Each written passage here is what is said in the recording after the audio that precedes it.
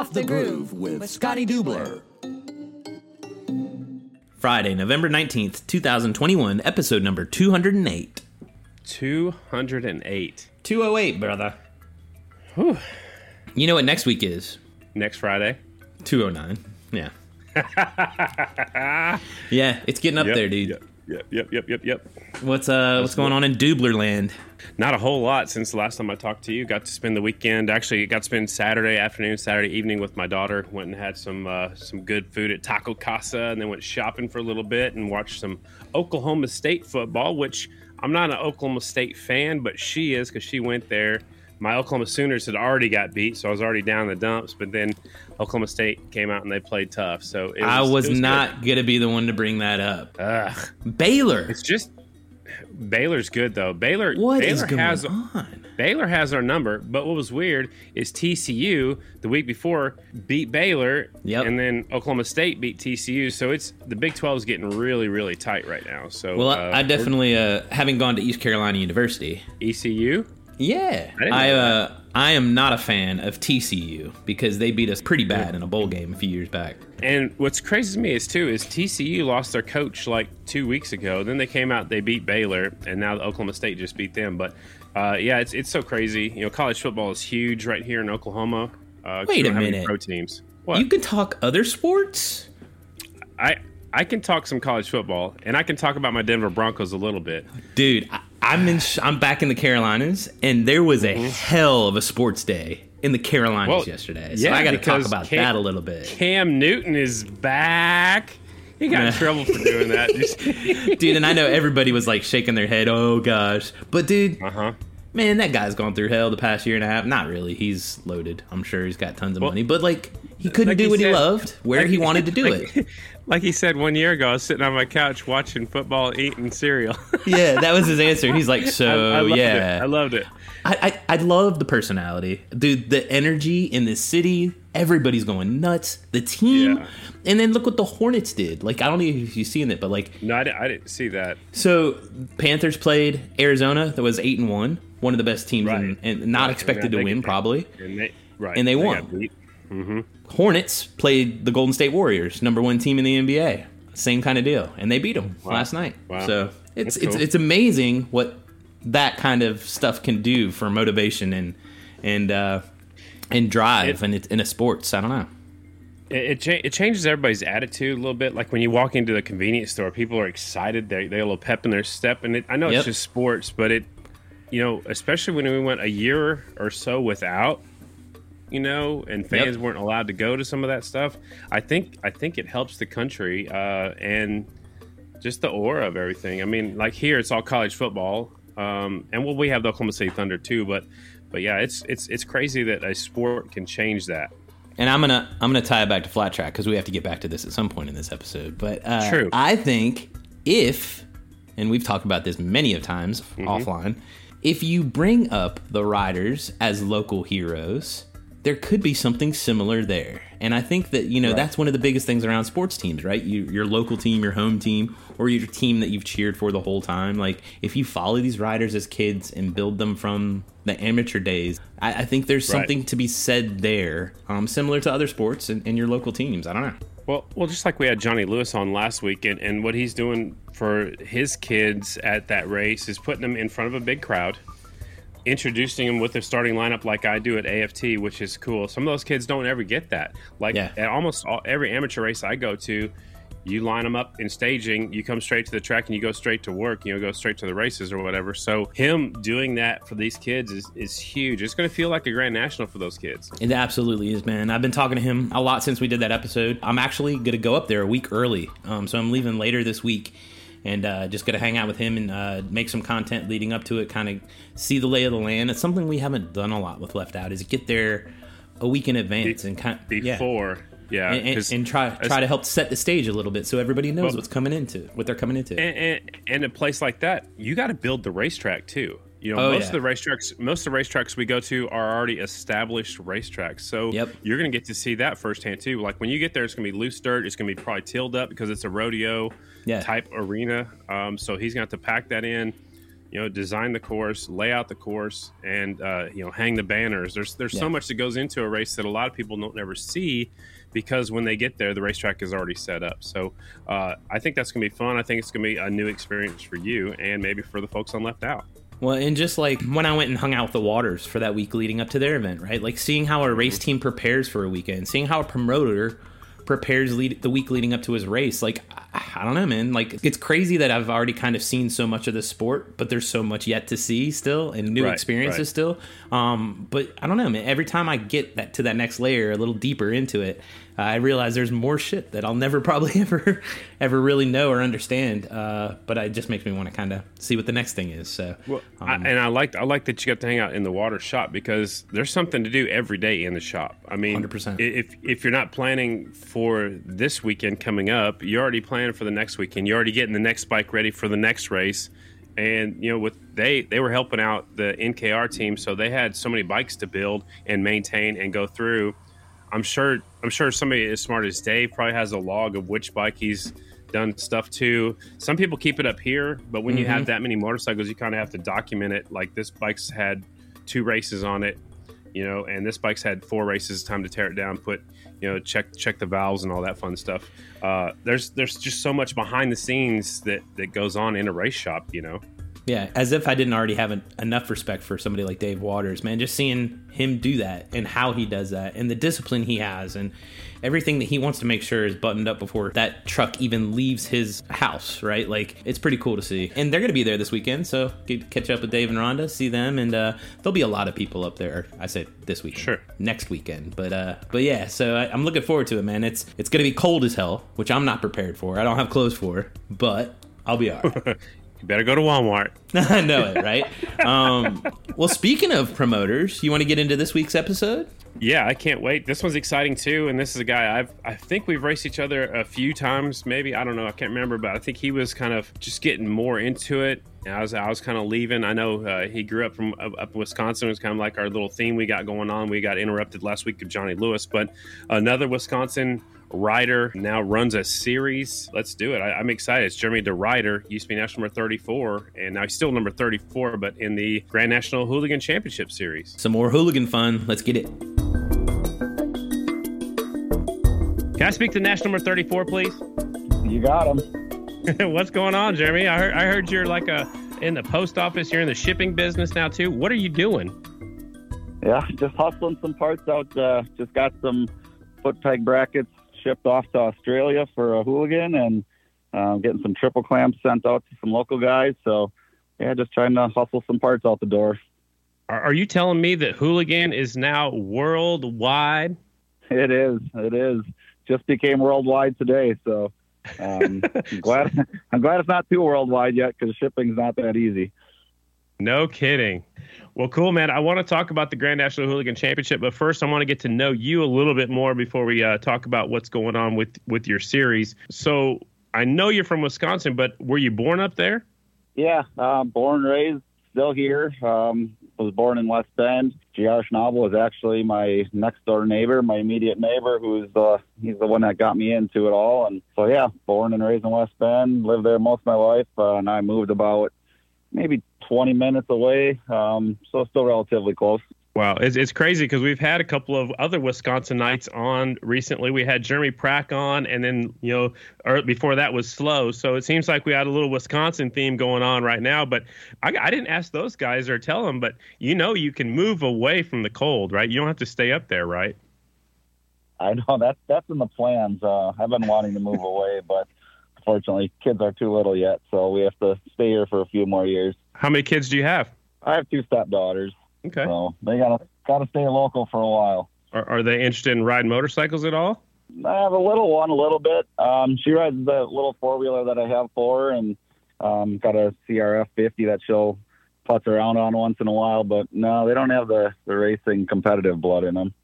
I gotcha. Let's get to know you a little bit more. So you said you grew up. Actually, before we do that, I've probably butchered your last name more than I butchered anybody else's, because it's never been taught to me how to say your last name. I've heard Jeremy DeRuyter. I've heard DeRooter.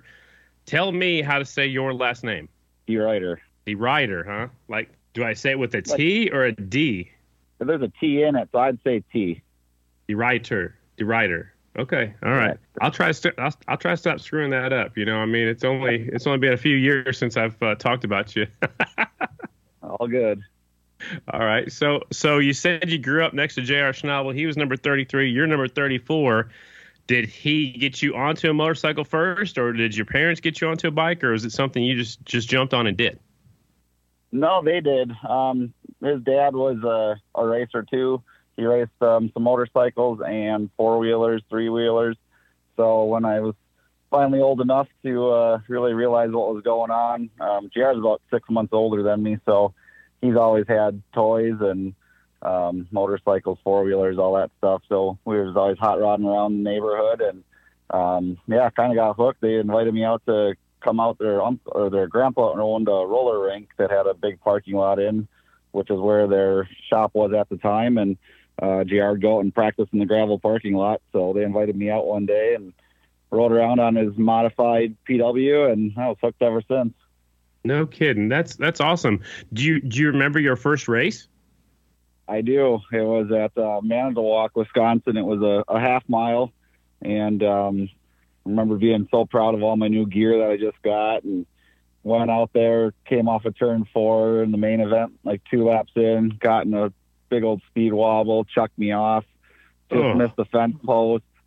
And that was my debut. It wasn't real impressive, but I always remember that. I was just mad because I wrecked my new gear.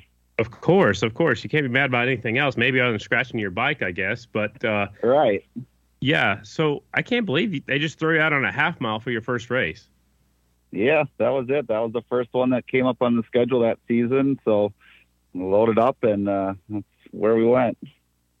I guess it's sink or swim, I guess. So did you like going fast right away? I did. Yeah. It was really fun. So that was the crazy thing. We started off on the modified PWs, which is what they had back then. So I think the thing was actually like a 60 or 65 cc, a big up pipe. Never rode a stock one, just straight to the modified. And they had that for a year, and then they eliminated that class. So we ended up buying a brand new PW, which then they had to be stock. And that wasn't a lot of fun because it was so much slower. And just progress through the ranks. Did you go pro when you turned 16, or did you wait a little while? No, I ended up waiting a little while. We didn't have a ton of money or a ton of equipment to start doing the pro ranks when I was 16. I believe I was about 18 roughly when I finally turned pro, and mainly did a lot of the local stuff. Like back then we had the Buzz Simmons races. There's a lot of fair races around the area, so JR and I would pretty much hook up and just go hit all those, as many as we could during the week. And, that's how we kind of earned our advancement points like we had to get back then. So got them on the 250s, and then it was 500, 600s, and then finally we could become experts. So if I were right. Did you travel with him a lot too? I mean, it sounds like you guys raced a lot, but did you guys travel together? Yeah, we did. I mean, pretty much our whole career, we pretty much traveled almost every race together, especially once I started doing the pro circuit, the AFT stuff. It just made more sense. We lived next to each other, cut down on expenses, make it easier to drive, so we're not killing ourselves driving all night. So, yeah, plus it was a lot of fun, traveling with your best friend. It's always a good time. Yeah, that's cool. I travel with my best friend, but my best friend then was my dad, and it was just me and him most of the time. Every once in a while, we'd catch another rider to throw in there to throw in some gas money. But, man, having that little extra person, I mean, traveling from Wisconsin, not a lot of the big races were close by, so it's always a long drive, right? So it's definitely worthwhile to have somebody to go with you. Yeah, absolutely. Yeah, we had a lot of fun. I mean, his dad would always go. My dad would go to most of them. Once in a while, we'd have a buddy or two that would tag along. So, yeah, we made our own fun.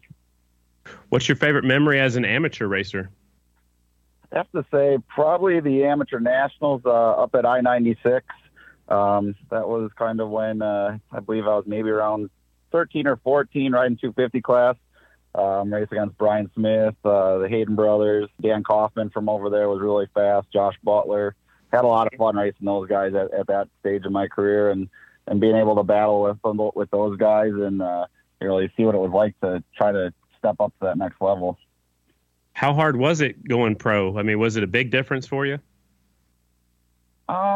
Not really. I mean, I guess we raced a lot, with the same guys as we progressed through, and obviously once you got to the top level and racing against Parker and Carr and those types of guys, I mean that's a huge step. But I don't know. I always go to the local races and could run with those guys and beat them and have a lot of fun. But once I got to the national, I don't know, just seemed to choke and never really got it done, but certainly had a lot of fun. So what race did you earn your first national main event at? Where was that at? Oh, that was at the Peoria TT. No kidding. Cool. First one I ever. Yeah, I had a love-hate relationship with that place.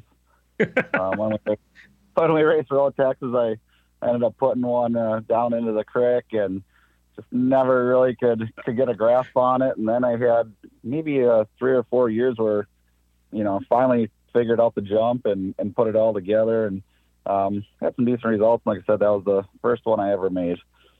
What place did you finish? I believe it was like 13th or 14th. I ended up getting lapped with a few laps to go. I think Murphy was leading it at the time. GR was second, so tried to throw a little block on Murph and help my buddy out. But I tried to get out of the way when they were coming through. Yeah. Dude, it's impressive to make your first main event. It's always a big deal. I mean, it's not as big now because in a couple of the classes you pretty much go there, you're in. But I think I would compare it to maybe the singles class. Making their first main event. It's pretty tough, and especially racing against that stiff competition. So you held national number 34 from 2007 to 2016. Do you have a favorite racing memory as a pro rider? I think Peoria would have to be probably my best memory. Obviously, that was my first national. I only made 2 in my career, so not a lot to write home about in that sense. But it was just a good one. I mean, it was, me and my dad were running the team out of his garage and doing everything on our own, paying our own bills. So that was pretty special. He was able to be there with me through all the hard work he's put in and all the support he was there. So yeah, it was a cool deal. Yeah, a lot of riders, especially back in the day, never even make a Grand National main event. So just doing that and holding that national number is saying something. So I mean, I know it doesn't sound like you're too proud of your accomplishments, but you have to be. I mean, just making that main, especially at Peoria, congratulations on doing that. Yeah, thanks. Yeah, it's definitely something to be proud of. Like you said, a lot of people don't get to experience that and do that. So, yeah, it is a good accomplishment, but at the same point, kind of feel like I never really lived up to my expectations and maybe what I thought my talent level was. Right. But it is what it is. So you made it up to Road Texas. What other bikes? I think I remember you on a Suzuki Twin, if I'm not mistaken, right? What other big bikes did you ride? Yeah, I did. I bought a Suzuki Twin from the factory team when Jake and GR were riding for them. I ended up renting one from them for out at Pomona to try one out, see if I liked it, and had a lot of fun with that. So I ended up buying 3 bikes from them that winter and kind of switched my whole program over to Suzuki's. And I also rode for Hall's Harley-Davidson, rode their Harleys for a season. Patriot Harley-Davidson, right after Sean Bear, I believe, got off of those with Bob Berry. I believe that's about it. I take that back. I did ride for Innovative Technologies out of Wisconsin. He had bought Brett Byers' old XR, and oh, cool. We had freshened up, bought a new frame for it. So that was actually the first XR that I ever rode. Awesome. Why were you number 34? Is it just because you're next door to JR and is next number bigger, or why'd you pick 34? That's a good question. I thought it just would look good on the number plate, to be honest.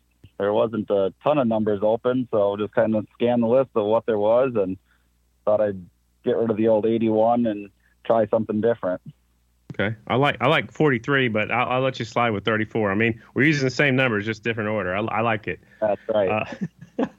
So let's talk about what made you stop racing. I mean, I like I said, you had national number until 2016. When did you walk away from the pro scene? I kind of walked away from it about 2008 roughly. I rode a local race and got in a wreck with some guys and shattered my leg. So that set me back pretty good. It was about 9 months before I could walk again, and multiple surgeries. I tried to come back. I rode a few nationals after that, but just never felt the same and just wasn't real comfortable out there anymore. So kind of hung it up as far as myself riding, and I had a lot of 450s at the time. So kind of got involved with Tiffany Sloan, a good friend of mine. She was riding one of my bikes for a bit. And then when Hayden Gillum turned 16, he was riding my bikes as well. So, just kind of gotten involved with the sponsorship part of it. And after that, did some rental rides and let some other guys ride them, and had a lot of fun with that. And then kind of quit motorcycle stuff altogether for a year or two. And I went and tried my hand at stock car racing, and found out how expensive and hard that was. And quit that and started the Hooligan thing. That's why we wanted to talk about the Hooligan. But what I just talked to Jeremy Prock, Flat Out Friday, and he raced cars before he got involved in motorcycles. So it's a small world, you know it? It is. The car thing's really fun. Definitely feel more safe, but you need a big wallet to go do that. Absolutely. So let's talk about the Grand National Hooligan Championship. Did you start that series, or was it started and now you run it? Tell me the history of the series now. Yeah, it all started basically at the local Harley shop. My friend Louis Louders and myself, they helped me out for a long time, and we're just kind of shooting the breeze the one day at the shop, and they had built a Hooligan for another local guy. And we were just kind of talking about it, and he built one for himself. And I always swore I would never race a Sportster again after racing the 80D days. And they had talked me into doing Flat Out Friday of all races. And he had a trade-in bike that was cheap. So we slammed that thing together in about a week and a half, and went and did Flat Out Friday. And I was like, oh, they're actually pretty fun when they're set up right. So did that, and then we just kind of progressed from there. And more guys were thinking about doing it, and we thought, well, maybe we should start a class locally and just kind of try to get it going. I know it was a big scene with Rolling Sands and those guys out on the West Coast. So we thought, well, maybe we'll try to do something in the Midwest. So we threw a rough schedule together, and just mainly Wisconsin-based for the first season, and there's quite a bit of interest in it. So we just kind of kept progressing from there. I think he was involved for about 2 years, and then he kind of stepped aside to do some other things, and I decided to keep running with it and keep it going, and now we're at today. Yeah, I look back a couple of seasons. It looked like only about 11 races in 2019, up to about 12 in 2020. This year, it seems like that the schedule looked like it was as long as the AFT schedule, and you still have 4 rounds left. So how do you think that's progressed that far so fast? I think, a lot of it, I believe, just has to do with the riders that are involved. I mean, we have a lot of good guys, from some ex-pros to, really good, I guess we'll call them amateurs, but I don't really consider them amateurs, just guys that never went through the ranks or did that, but have a ton of talent and really nice equipment. And I think people are starting to see that, and, we're trying to put some money out there for the guys to help with their expenses and travel and entry fees and those types of things. So we pay back pretty well on that. And, it's a cool deal because you always have somebody to race with, whether you're, at the front of the pack or at the back of the pack. It really doesn't matter. There's tons of people with all different skill levels and skill sets. So there's always somebody to go race against, and guys just really seem to enjoy it. So one thing that I noticed, and it's a little different than AFT. AFT, I think, a lot of the people there are they're serious about the sport and racing. And it seems like when you go to one of your events, which is kind of piggyback sometimes on like a Steve Nace race or a Robbie Bobby race, or, like at the race at the RPM race at Lima, it seems like you guys in that little Hooligan clique are having fun. And I love that. Yeah, I mean, we do. We have a good time. We're as competitive as, the AFT guys. We don't want to lose to each other. And so it's super competitive. But at the end of the day, I mean, like I said, it's a lot of really good people. everybody's out there to have a good time and, not do anything dumb. We all have to go to work on Monday. And, if anybody has an issue with their bikes, everybody's happy to help in. And, what do you need for parts? What can I help you with? Here, you want to ride my bike? So it's an awesome community where, we take it serious, but at the end of the day, we know that, this isn't our full-time job. We're not going to get rich off of this. So let's just have fun with our buddies and go out and beat each other and have a beer after we're done. So who's leading the points right now with the final 4 rounds coming up in Pensacola? So Cole King, he's had a fantastic year. He built the new KTM 790 over the winter, and he's been paddling us on that thing. He's just got a little extra. He's leading the points. I believe he has 5 wins so far this year, so he's had a really strong season. I'm second right now, and I believe Jacob Jesko, my teammate, is third. Okay. So one thing I did notice is there are 2 throwaways. So explain that. So that means that if you can't make it to a round, it's not going to hurt you so bad. Is that the thinking behind the throwing away 2 bad results?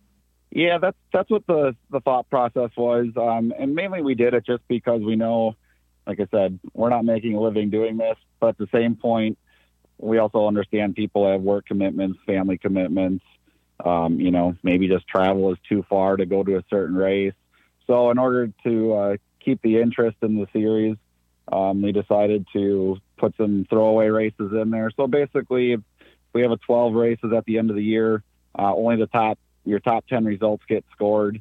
So if you have a bad day, you fall down or your bike breaks or you just can't make it, those get thrown out. And we do that just to keep the interest in. That way, if you do miss one race, you're not knocked out of the championship. And it's just to kind of encourage participation more and keep guys involved all year. I like also about your series, you have an A main, and if you don't make it to the A main, you're not done for the night. You can run the B main, and you limit the number of riders into the mains, I believe, is 12. So it's not too congested out there with these great big bikes. Tell me, is that the thought process behind the A main and the B main?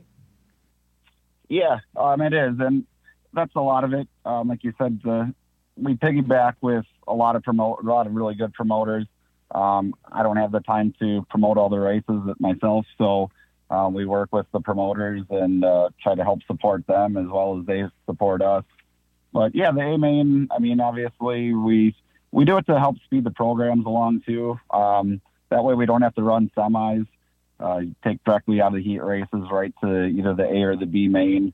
And also it gives the feedback that we had received from riders was they like the B main better because they're actually racing for something instead of just a semi. And, at the end of the day, they're going home, whether with a win, whether it's an A main or B main win, it's still a win. So that always feels good. But yeah, the B main thing has been pretty popular with the guys and talked to them quite a bit to see if they would rather go to semis and only run an A main or if they like the format that we have. So, the feedback we've gotten has been really good with the B, and guys are having a good time with that. I like it. I really do. I remember as an up-and-coming pro rider somewhere, I think Sacramento, there's a whole handful of riders in the 600 support class, or is the amateur day or whatever, but there's a pro class, and I had a problem in the A main, so I made the B main, and I got a second or a third, and I had one of the coolest trophies ever, and I never thought I could get one for not making the main event. So I like the idea of a B main event. Yeah, no, like I said, it's good, and it just gives guys more track time. That's really kind of what it comes down to as well. You can't get better if you're not racing. So they have the same expenses in as the guy that goes and wins the A main. So we want to try to give them equal track time and let them have just as much fun. How do you decide which promoters to work with? Do they reach out to you, or do you reach out to other promoters? Because the series is continuing to grow, and I mentioned RPM, I mentioned Steve Nace, I mentioned Robbie Bobby. That's just a few that I can think of. How do you decide who you're going to race with, or do people reach out to you? I've been really fortunate. I have had a lot of promoters reach out and ask us to come be part of their programs. So that makes it a lot easier. But I also look around and see what I guess I look at it as I've raced a lot of racetracks, coming through the ranks and remember what good racetracks were and what good racetracks weren't, or bad racetracks were, I should say. But so I kind of try to base it off of that, and what's a cool experience. A lot of the guys, they love going to Springfield Short Track because, well, for one, it's broadcast, and for two, it's Springfield Short Track. So they're part of a bigger program and a bigger event, which helps riders in, and it gives them a cool experience that maybe they've never had before. That's awesome. I know there's a tough overnighter, we'll call it, June 5th in Galesburg, and then a lot of the guys piggybacked with each other and followed each other up to that Elkhorn, Wisconsin race I was a part of. Are you going to do crazy stuff like that, racing in that far apart, overnight again? I mean, is that just the way the schedule worked out this year? Yeah, we tried to do that in 2020 mainly, schedule a lot of double headers just to help cut down on expenses and time away from home type of a thing, so that you kind of kill two birds with one stone. And unfortunately, well, we all know what happened in 2020, so that didn't really pan out to really test that theory to see how well that would work out and how guys liked it. So then this year, yeah, we did. I still tried to do some of that if possible. Like I said, I just more did it for the fact of we could cut down, maybe have 8 race weekends instead of 12 race weekends. That opens it up for other things to do, and also helps cut down on some travel expenses. Gotcha. Just about a month ago, maybe a month and a half ago, time flies, but some big news came out from your series. It's just not going to be one series next year. It's going to be a little bit of a regional series with the championship decided at the end of the year next year. Tell me about that. Tell me about how that came about. It mainly came about, we had a lot of guys from the Ohio area, Tennessee, South Carolina, some of those guys that really wanted to be part of the series, but it just didn't make sense logistics-wise for them to be traveling up to the Midwest all the time and vice versa. Like I said, everybody has to work, so you're limited on your vacation and those types of things. So I was trying to figure out a way to make it so these guys could, be racing for something as well, but not have to travel so far, or us travel really far to go down to their races as well. And I know there's a lot of really good events out on the East Coast and the South part of the United States, but I don't really know the promoters. I don't know the tracks very well. So I had put some feelers out with a couple guys to see what their thoughts were, and I was really fortunate that Rich Heverly and Chris Boone stepped up, and they're going to be running the South, and then I'll still oversee the whole thing and then manage the Midwest series. So again, with the regional events, you don't have to run every event. You can still be eligible for the overall championship, right? Yeah, what the goal is the plan is right now is to have roughly a 10 race schedule somewhere around there for each division.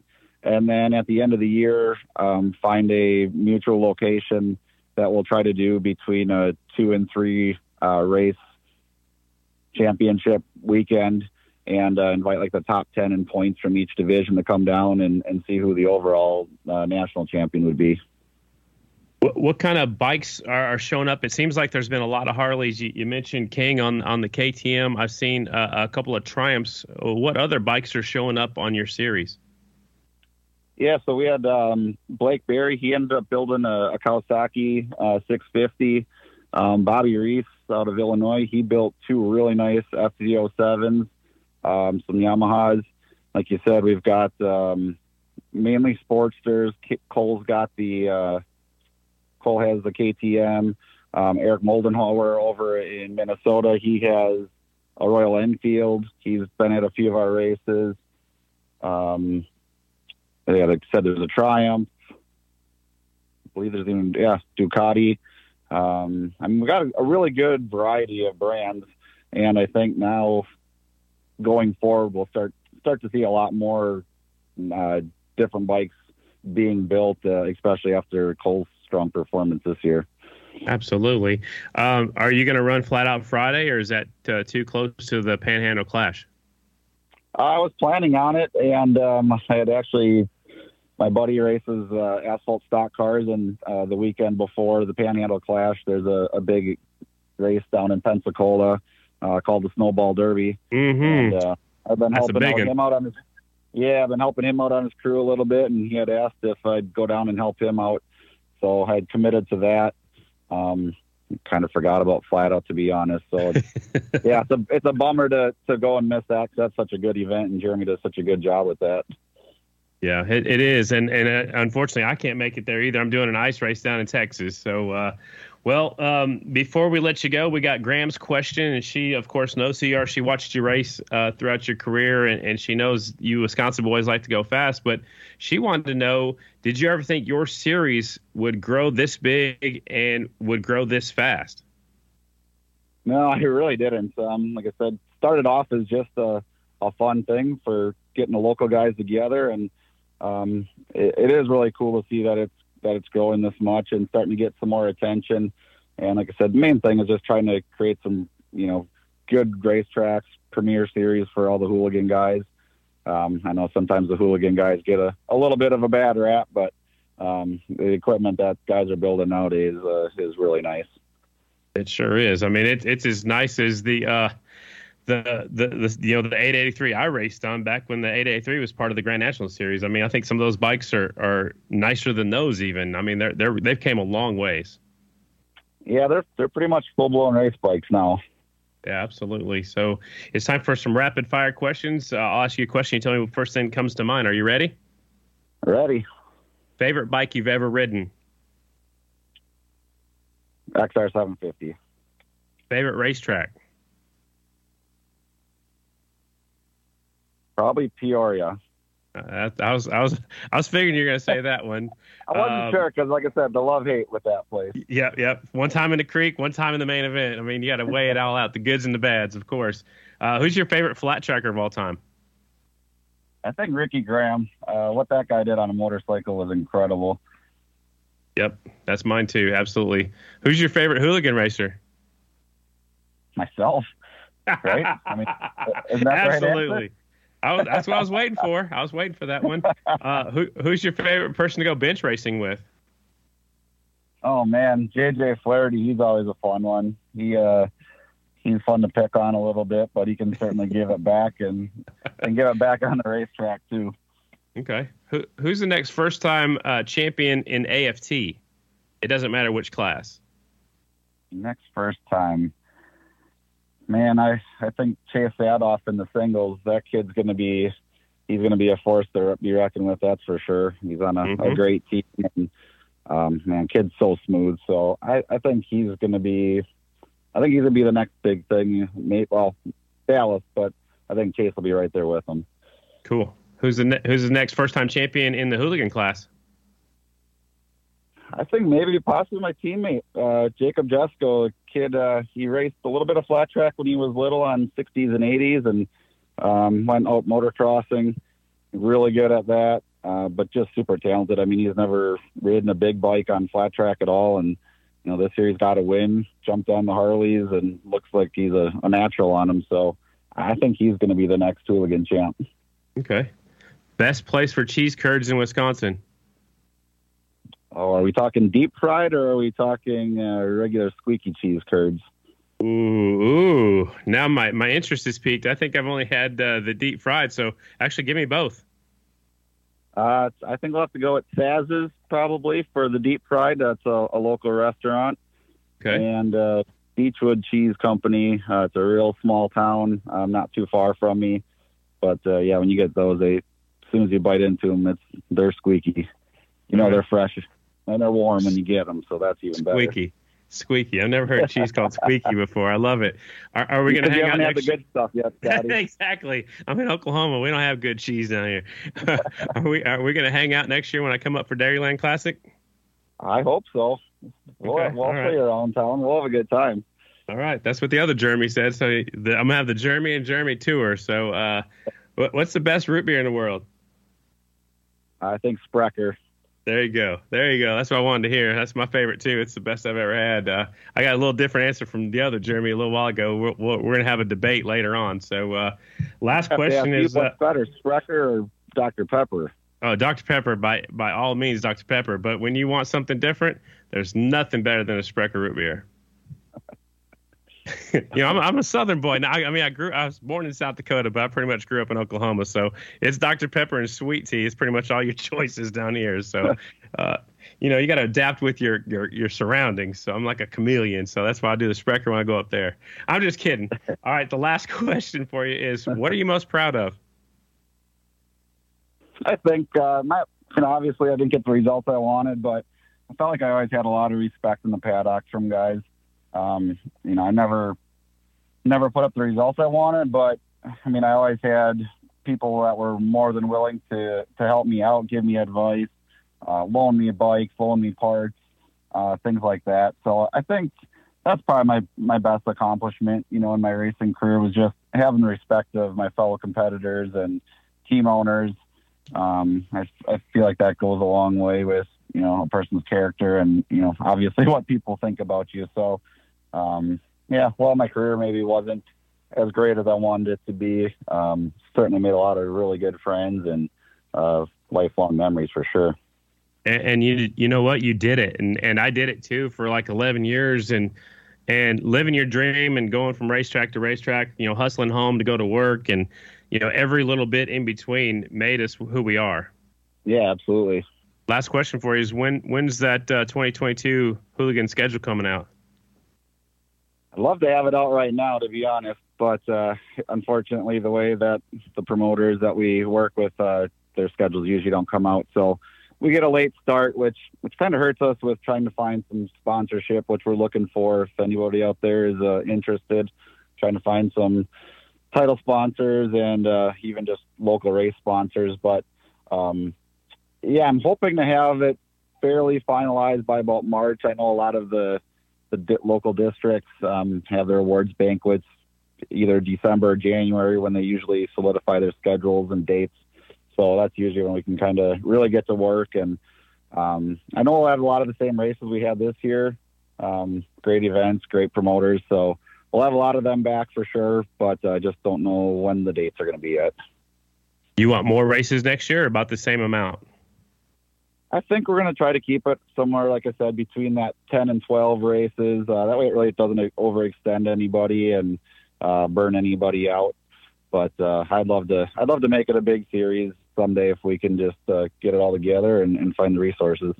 Well, it sounds like you're well on the way. I like the new idea of the regional series and leading up to the big overall national championship. So, hey, I just want to say thanks for coming on the podcast with us. And before we let you go, do you want to say thanks to anybody? Yeah, definitely. Certainly want to thank you and Chris for bringing me on the program. All the races that you have announced for us, greatly appreciate the support and the plugs that you give us. Definitely need to thank Suburban Harley Davidson, Light Shoe, Russ Ornament Designs, Saddleman, Super Trap, anybody that's really supported the series over the years and helped us, keep going and promoting it. So we obviously can't do it without those guys' help. And, also I want to thank all the racers for supporting the series, because if we don't have guys showing up for that, we obviously don't have anything to go race for. Awesome. Thanks again for coming on the podcast. Thanks, guys. I appreciate it, and hope you have a great weekend. Hey, thanks for coming on, man. We really appreciate it. Thanks, guys. Have a good one. Another badass Hooligan promoter, man, and rider, because he's no slouch on the bike either, right? No, he's pretty strong. He said that, Cole King's been dominating this year, and that happens. Different people come in and dominate, but Jeremy's always up front in the Hooligans. He's got a lot of support behind him, and I like that he is kind of in charge of the Grand National Hooligan Championship, but he works with other promoters to get all their stuff together. He's going to wrap up their season down with Robbie Bobby down in Pensacola at the Panhandle Clash. That's coming up here real soon, like December 9th through 12th at 3 different tracks. So, for him to work with other promoters, because I don't think right now the Grand National Hooligan Championship is a standalone type event. You'd have to bring in some other classes. So right now he's working with several different promoters, which is allowing them to go to other tracks. And now they're going to have a regional series next year. So it's on the up and up. With the press release a few weeks back, man, they got a lot of momentum going. They got a lot of cool things coming down the pike, and really look forward to seeing how that all comes together. The regional idea, I think, is brilliant. It's something that, like, I guess used to be kind of some way, somehow, somewhere, but it's nothing I've really kind of seen or paid attention to, because I've like been in the national circuit and kind of the amateur stuff, and I don't know, I haven't seen that. But I think back to what we were talking about in the intro, like, I think that, you know, you bring people up as a hometown hero or a regional hero, like, it just draws a lot more attention to those in a concentrated area, which kind of helps blow it up a little bit faster, I would think. I don't know. Well, and there used to be regionals, and so they're like a, you know, the Grand Nationals were up here. Then you'd have a regional. Well, the fastest of the fast usually would make it out of the regional, would go to the Grand Nationals. You know, I mean, there used to be so many riders. It's hard to explain, but like, you could have 300 riders in one class. You have to go out there and win your heat race, and you still might go home because they'd only take the winner out of the fastest 12 heat races to the main event. So that's back in the day. That's how it used to be. But his regional thing's a little bit different. It's his series is not for the professionals. It's like for people that have jobs.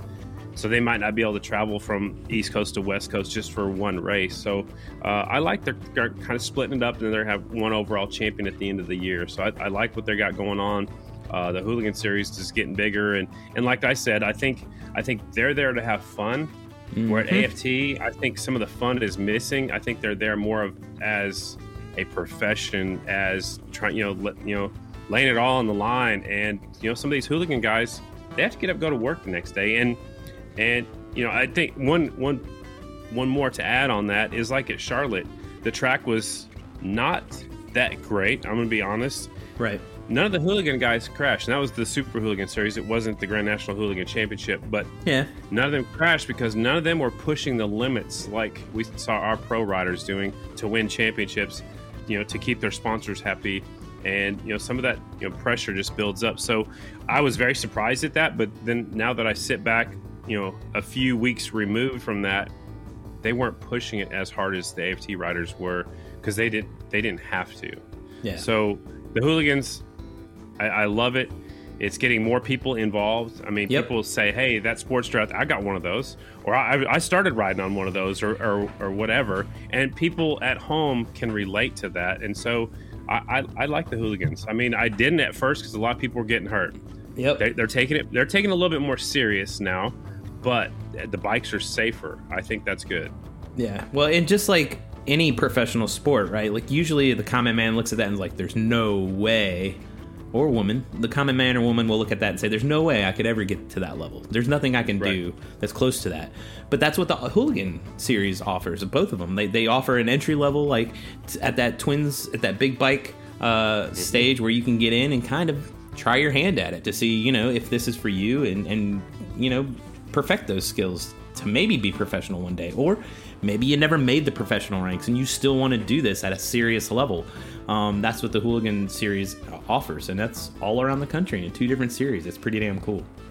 I like it. I like it a lot. So one thing we didn't talk about in the intro was Brian Smith out there kicking some butt on a mountain bike, dude. I mean, yeah, that's expected, but you're not surprised that I podiumed with him, dude? You podium? What? You didn't? Did you see this? No. I thought this. You saw this. That you podiumed with him? Chris Carter podium. Go look on his social, bro. So go to that post, swipe to the left, and it shows Brian Smith, and right under Brian Smith, Chris Carter. He got second. Man. I got third. So check that off the list. I podiumed with B. Smitty, son. Oh man, it's getting deep in here. No, I can't even look at a mountain bike without sweating. I would never be able to do what Brian Smith did. But hats off to you, brother.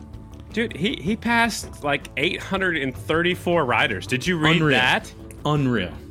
And passed up to so many. I mean, they had waves of bikes, and Brian Smith. I think he's found a new career after his flat track days. Absolutely. You know who probably looks at that and is like, damn, I should probably look into that. Thunder would probably be right there with him.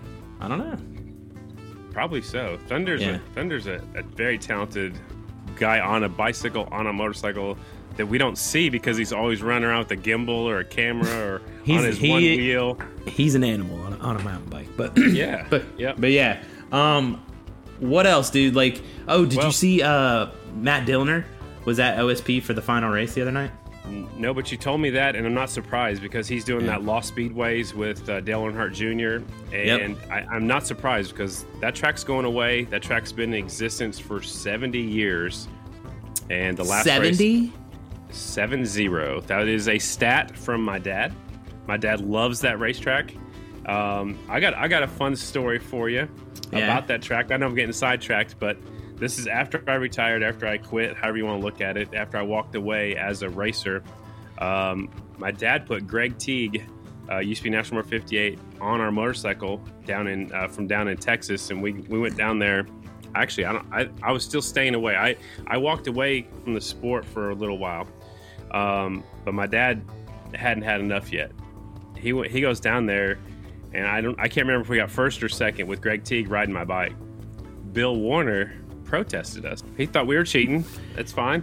They tore it down in the rain in that little shack in the center of the racetrack, and they were there until like 2 or 3 in the morning, and everything was legit. But what sucked is you have to put the bike back together because you got to race it again the next day. So that's a little fun story. My dad knows how to build a motorcycle.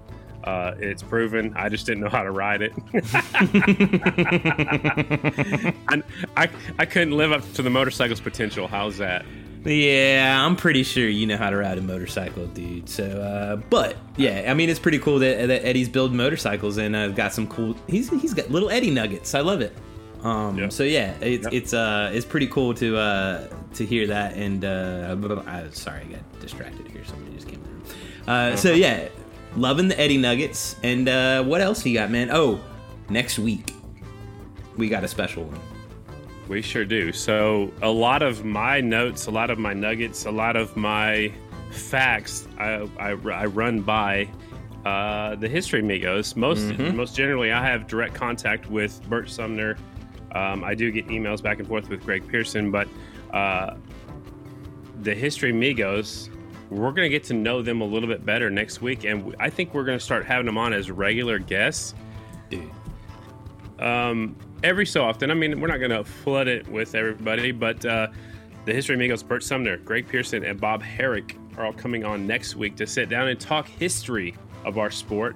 Basically, though, this one is kind of just to get to know these guys. Set the stage, yeah. I'm looking forward to it. I'm really looking forward to it. Man, we've talked about this for a long time, and we talk to Bert often for all the information, and Pearson's got his books, and it's definitely been something that we've been working on since we kind of started off the groove here and kind of learned about the History Amigos after we had Bert Sumner on. So I'm really looking forward to it, man, and really looking forward to seeing not just next week's episode, but the ones after, because there's a lot of knowledge there, man. There's a lot of knowledge about the history of the sport, and I've always said if you don't know where you've been, you have no clue where you're going. So that's right. Absolutely. It's good to know that, to celebrate it, and to celebrate the people that care about that stuff too, because it's important. So they are very passionate. They all get together, have like a flat track racer reunion like at the end of January, which I'm going to try to go to this year. I'm not doing Arena Cross in 2021 or 2022. I'm sorry, in January, February.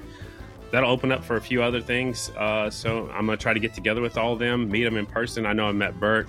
I'm sure I've crossed paths with Greg a few times, but I would like to meet Bob. And there's a lot of other people, that probably won't even know who I am. But I'm still a fan of everybody that's lived through our sport and raced in our sport. Because in reality, I'm a huge flat track fan, and I'm just lucky enough to be the one that gets to talk about it week in and week out. And man, I love it. And I can't wait for next week's episode. Jeremy DeRuyter was a great episode. We got to learn more about the Grand National Hooligan Championship, and we appreciate Jeremy's time. Hopefully they have good success down there in Florida, and I can't wait to see what they do in 2022. What do you get into this weekend, bro? This weekend, I got Albany Arena Cross. Up in New York. Albany is going on Saturday. I fly home on Sunday. Then I drive to Dallas to pick up Cynthia's coming to town for about 8 or 9 days. What? Borders open. What? Borders open. What? Borders open. The day has finally come. It is very close. Good stuff. I love it. Oh, yeah, it's almost here. And you're in Charlotte for a little while, possibly going to Kentucky. Maybe we'll skip that, and we're possibly going up to Pennsylvania real soon. Maybe, yeah. Or just going up to Pennsylvania and then hopping in a van and going right down to Kentucky. So we'll see, man. Yeah, going up there a week early. We talked a little bit about in last week's episode, the world's largest swap meet. So to go out there, hand out flyers, kind of see the lay of the land, and like you said, watch all that go down the week leading up to one of the coolest events I think that's going to go down in 2021. So you better get your ass to Walmart, buy some warm clothes. Damn right. And if you're anywhere in the Harrisburg vicinity, you better get your ass to that track to see some badass racing and support. That's Thanksgiving weekend, right? Yes. The couple days after Thanksgiving. So you got time to plan it. Yep. You don't want to sit at home, watch football all Thanksgiving. You can do that on Thursday and then go to the races the rest of the weekend. Or just DVR the football and come watch some badass flat track racing live and then go home and watch football later. I mean, there you go. Plenty of football games coming on. There's not that many flat track races around the off season, right? So you gotta take advantage of it when you can. Take it all in. All right. Cool, man. All right, Tell your bro. mom I said hi. Tell your mom I said hi. And I'll get some kazoozles, which are now sweet tart ropes later on. Yes. When I come through Charlotte. You got it, brother. All right, man. Be safe. Patrons, thank you so much. All you folks for listening to our podcast, we appreciate it. Keep it on 2 wheels. Carter, you keep it on 4 wheels. And we'll talk to everybody next Friday right here on Off the Groove. Peace.